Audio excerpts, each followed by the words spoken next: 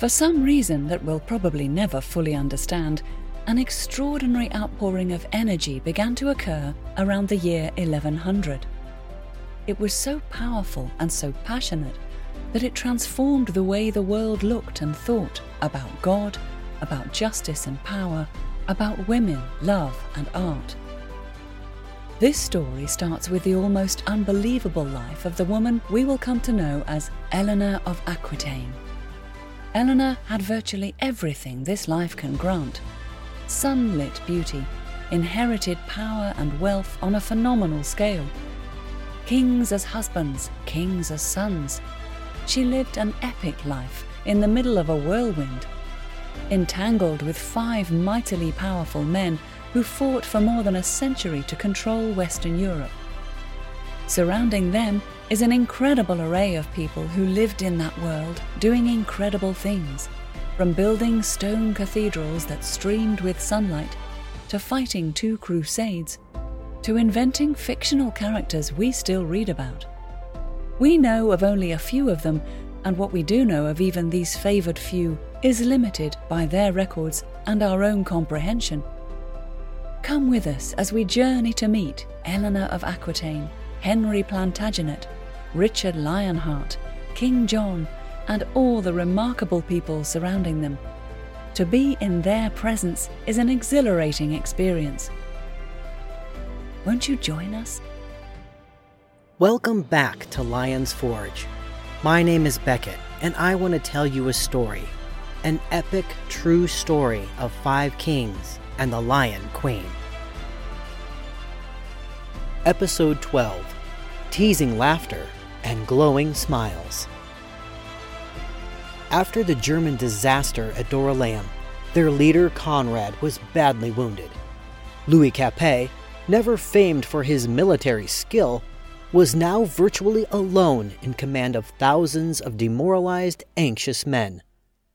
Unless they were going to flee screaming back to Constantinople, they still had to get to Edessa, the intended goal of this already haunted crusade. The various cross-country routes known from prior crusading held little further appeal after learning what mounted Moorish archers could do, so Louis opted to head down along the supposedly safe coastal road, the same route taken earlier by Conrad's pilgrims, who were led by his half-brother Otto, a bishop with little, if any, military experience. Louis's immediate goal was Ephesus, where the army could rest. It then intended to continue on to the planned rendezvous site, Adalia, the little port where the army expected to rejoin the pilgrims sent off under Otto, and find the rescue ships that would ferry them all to the protection offered by Raymond of Antioch. Ephesus was another of the spectacularly ancient cities of Anatolia, famous more than 1,000 years before for its cosmopolitan wealth and luxury under the Romans. Christians knew it for St. Paul's missionary labors, with 4 of his famous letters written within its walls. Now it was a place to meet messengers carrying news from Constantinople, and that news wasn't good. Manuel Comnenus sent warnings that huge Moorish contingents were said to be gathering, excited by the victory over the Germans at Dorylaeum. Christmas was coming, which meant the onset of an Asian winter with its lashing rains and massive snowfalls. The emperor advised the French to winter in Ephesus and kindly offered to take Conrad back to Constantinople on a Byzantine ship for medical treatment. While the German leader did leave to have his wounds tended, some say by Manuel himself, who had trained as a surgeon, most of his men remained with the French, swelling the number of people and animals needing to be fed throughout the winter by the scanty local markets. Manuel may have been thoughtful in terms of advice, and he may have taken the injured man off Louis's hands, but he hadn't sent food, reinforcements, fodder, or money. With no supplies and no prospects of supplies in Ephesus, Louis had little choice except to head out in hope he could make a fast march to Adalia, where rescue ships supposedly awaited. he confronted a sizable array of problems. His men were jittery with fear in the wake of Dorylaeum. He was worried about food and advancing winter weather, and he faced a jubilant enemy reportedly swelling to entirely new dimensions. Although he didn't see it, he had also saddled his army with a notably ill-advised command structure of his own invention. Authority over segments of the army was rotated among the French nobles on a daily basis. Military talent and experience had to bow to an aristocratic title. While this was certainly a way to ensure that the honor of leadership was shared and earned Louis points with French nobles, it presented some staggering flaws in terms of how an army actually worked. On a good day, it may be true that almost anyone with hard-working master sergeants can get 25,000 men, horses, and baggage carts pointed in the right direction. On a bad day, not knowing how a leader thinks, how marked his strengths and weaknesses, and how effectively he communicates, can be catastrophic. And so it was, they marched away from Ephesus.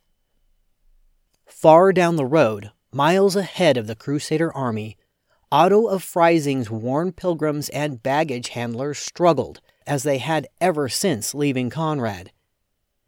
They had never had an easy time of it, these civilians led by a bishop. While their coastal route was thought safer because it was farther from Muslim territory, it was a very hard march, across hilly country crisscrossed with rivers and thick with rocks. Dry fall weather had given way to wet cold with gnawing winds. Food ran out. Famished people who had to keep walking day after dismal day finally had to slaughter their pack animals for what could only have been tough, sour meat. With the mules and horses gone, remaining supplies had to be dragged by men and women who were weak from hunger, even as they stumbled along, clinging to their last bundles of food. After almost 2 months of endless effort, worn down and largely defenseless, they were overrun, so near the end of their awful journey, by the inevitable mounted Muslim archers. A horrified observer arriving the next morning would have been confronted with tangled heaps of half-naked, even still moving bodies, the dead and the dying, being picked over by vultures. The terrorized, exhausted survivors of the attack, those who weren't killed or taken as slaves, struggled to Adelia. Otto, a great bishop and half-brother of an emperor, lived through it, but no longer even had boots for his frostbitten feet. Meanwhile, Louis's crusaders managed to steady their nerves thanks to the familiar routine of a march. They were attacked on Christmas Eve, but brushed off the Moorish raid. By now, what concerned Louis even more than Moors was the weather. Winter in Anatolia meant heavy downpours of frigid rain and snow, which started promptly during the Christmas holy days. On December 28th, his camp already badly flooded, Louis got back on the road to Adelia, heavily armored knights protecting his baggage train and non-combatants, including his wife. A few Moorish skirmishers were readily beaten off over the next week, but even the dimmest French foot soldier had to grasp that they had made quite a bad mistake. It was the dead of winter in the Anatolian mountains. They were well within Muslim territory, far from any possible support from Byzantium, and the entire army, including its non-combatants, was on the very thin edge of running out of food. They were heading for Adelia as fast as they could, but that slim haven was days away. On the 5th, or perhaps the 6th of January 1149, the Crusader army reached the place where so many of Otto of Freising's pitiful group had been massacred. Hanks of human hair still attached to decapitated skulls, the ground rusty with dried blood. Ahead of them was rugged Mount Cadmos, so heavily forested, with peaks a mile or more in height, that the French were sure it would take 2 days for the army, all the plodding miles of it, to get across. The line of march was solid enough. Knights went first, followed by the slower foot soldiers, and finally the non-combatants, including Eleanor and her ladies. All the baggage dragged behind, much of it believed to belong to the French queen.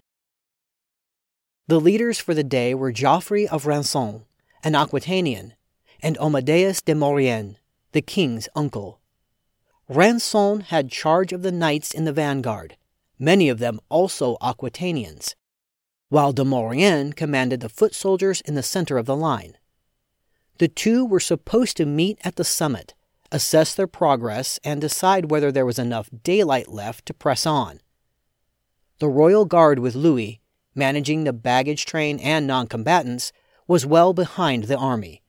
Certainly not intending to bring up the rear on mountain trails in the dark, it had no plans to cross Mount Cadmos until the following day. Probably to Rançon's surprise, his knights found the climb easier than had been anticipated. The moors most wonderfully nowhere to be found. Enjoying a quick trip with plenty of daylight left, forgetting the agreement to wait for de Maurienne, Rançon and the Aquitanians kept going.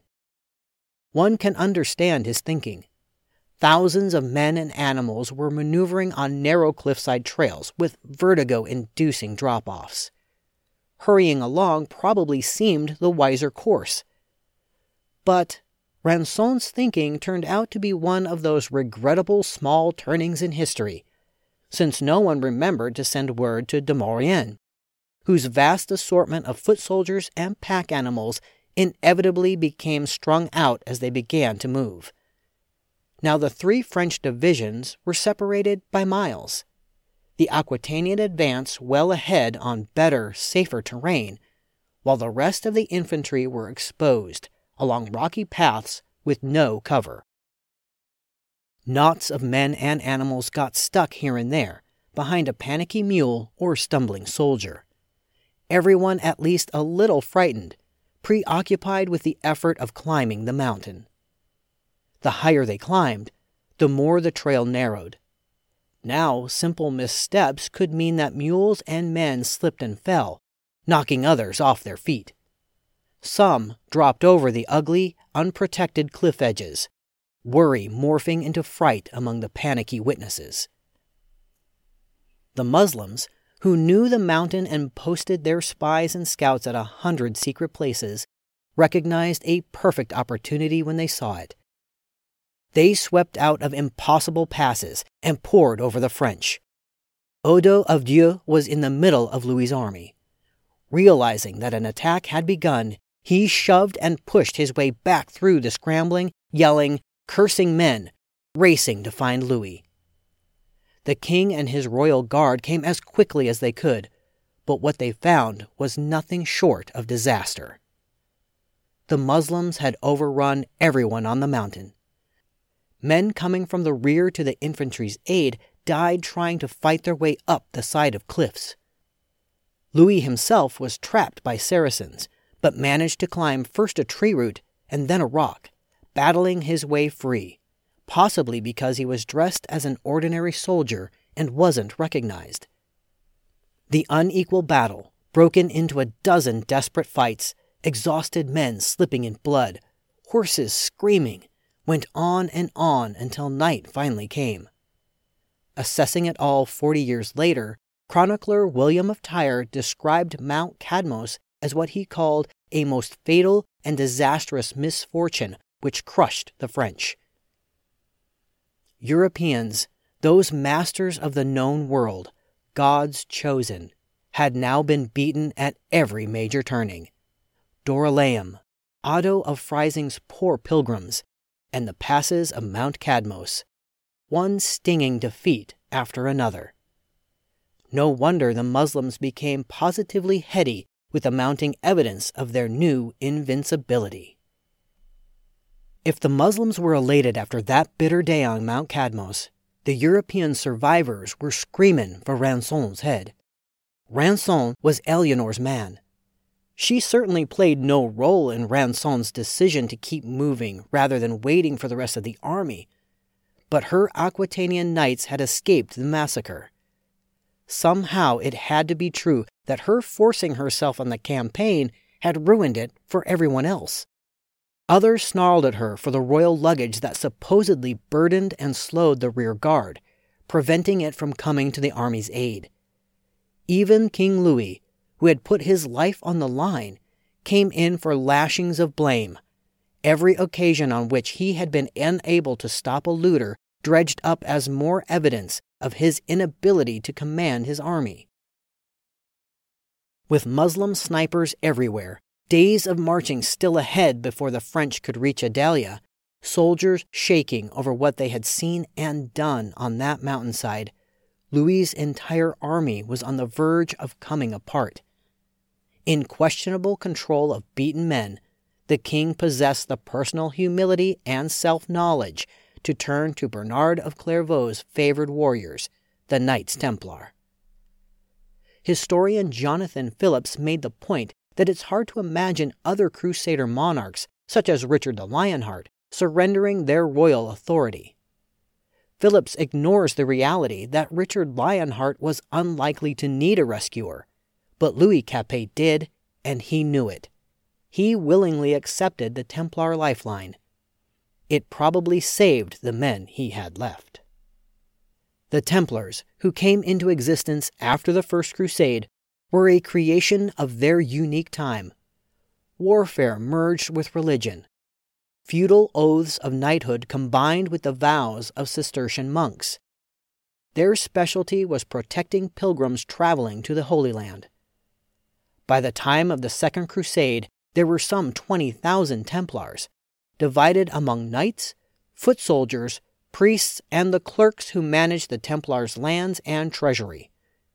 Blessed in the worldly sense thanks to valuable donations, combined with a papal decree that they need never pay taxes or recognize any border, they had the resources to make of themselves a crème de la crème fighting force.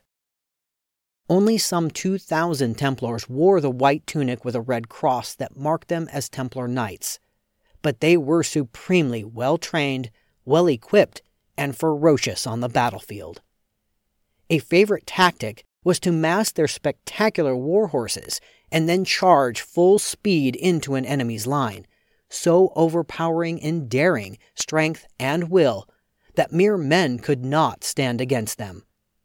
They'd never retreat unless a commander ordered it. For a Templar, death in battle meant eternal salvation. Men this willing to die were hard to turn back. One of their contemporaries, a monk named Guillot, observed with a straight face that they were forever getting killed, a habit he dismissed with the unquestionably honest observation, "I don't care to be killed." As the years passed and their fabled reliability became a watchword across Europe and the Middle East, the Templars also became actively involved in what we would call international finance.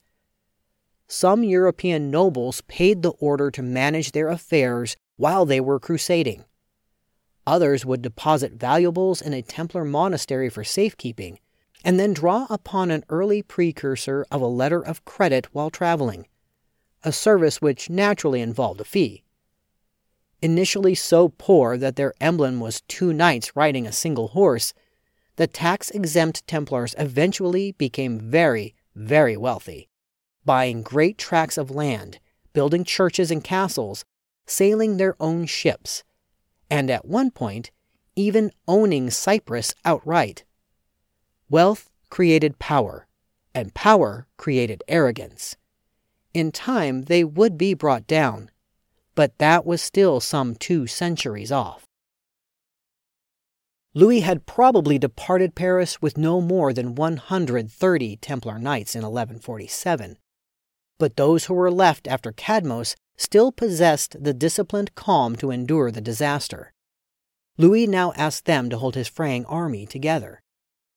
He turned his worn-out men over to the order, which required that each of the French temporarily swear to Templar vows of obedience and determination to fight virtually to the death.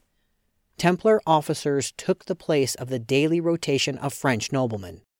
Men now marched in formation, held their line, obeyed orders. Louis was incapable of commanding them, but he was willing to put them in the hands of men who could. It took the French 2 more weeks of marching and fighting to get to Adalia. They beat the ever-present Moors more than once along the way, something of a balm to savagely wounded pride, but they were so starved that they resorted to killing their horses for food. Everything the spent horses had carried, from armor to tents, had to be dumped along the roads. Straggling exhausted into Adalia, they must have made a pitiful impression on the locals. Nor did their bad luck desert them. Once again, they had trouble buying food, even at what the French described as the grossly inflated prices in the unfriendly town markets.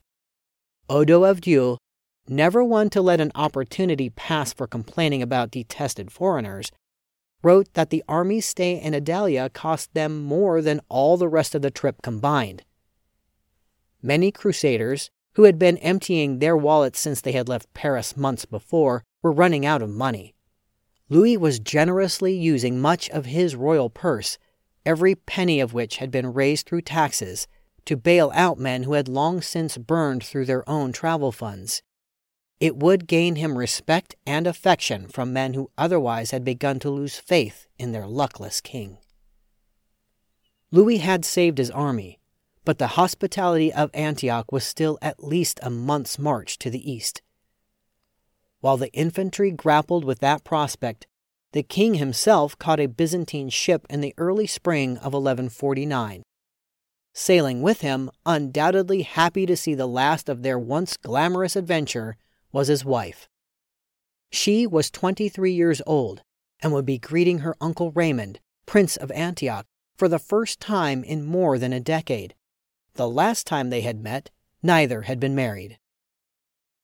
Although a queen had never before gone on crusade, Alianor's presence was not much discussed by the chroniclers until the French reached Antioch, and the little that was said rings far more of gossip and rumor than fact. Some said that she and her ladies dressed themselves as Amazons, the legendary fierce, if distractingly bare-breasted women warriors of myth. This story, no doubt sadly untrue, was probably started by the Byzantine chronicler Choniates, who compared Alianor to the mythical queen of the Amazons when he saw her in Constantinople, although it's impossible to say whether he was impressed or horrified by the sight of so many women riding, as he described them, boldly astride their saddles, dressed in armor just like men. Antioch was the domain of Alianor's uncle Raymond, considered a formidable ruler of the Outremer. Amy Kelly, one of Alianor's biographers, tells the story that he was so strong he could chin himself while gripping a doubtlessly stunned warhorse between his thighs. Now in his late 30s, this younger son of William IX of Aquitaine had married his way to a crown 12 years before by wedding Constance, the heiress to the principality, when she had been a child of 10. They had 2 children by now, a son named Bohemond and a little girl. Their capital, another of the dizzyingly old cities as common as sand in this part of the world, was a terraced enclave on the slopes of Mount Silpius, in what's now southern Turkey. Herod had supervised the crews paving its street in the day, and Julius Caesar had been entertained in its amphitheater. In his turn, Raymond, the product of generations of Aquitanian dukes, had made his city an outpost of Aquitanian language and culture. For Alianor, fresh from the savagery in Anatolia, Antioch had to be a respite granted by heaven itself. In turn, Prince Raymond was described as eagerly awaiting his niece and her husband, the King and Queen of France, and their Crusader army, which Raymond himself conducted into his capital city with tremendous ceremony. The prince had prayed for years for the Europeans to come his way, sending costly gifts to the French court as soon as he heard the first rumors of the planned expedition. He and Alianor must have been delighted to see each other again, no longer little girl and second son, but anointed queen and crowned prince.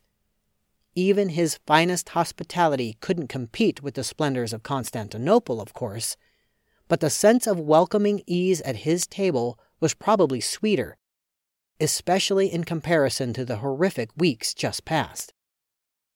Raymond and Eleanor kept constant company while the Crusaders rested and regrouped in Antioch. Their happy companionship seems natural enough to us. They were close relatives, long separated, with a shared heritage and shared memories. They also had significant family financial interests in the Outremer to discuss. And what a relief to do so in their native Poitevin. As they dined, drank, hunted, toured, the two would find quick Poitevin witticisms, family nicknames, memories of old retainers and long-gone friends, bits of William IX's bawdy poetry coming to mind in the old tongue, so liquid and sensual. They apparently paid little mind to the fact that neither Eleanor's husband nor his men would be able to understand what was being said that brought such teasing laughter and such glowing smiles. We've come to the end of our story for the time being. I am Beckett Arnold, narrating from the book Lion's Forge, adapted for us by the author Karen Markle Knabb. Thank you to Francis Butt for voicing our introduction. If you like what you hear, please give us a rating, follow our channel, and share us with your friends. Most importantly, please join us again October 30th for the next episode of Lion's Forge, available everywhere you get your favorite podcasts, streaming on YouTube with video episode trailers, and on Facebook, where you can ask questions, leave reviews, and interact with me.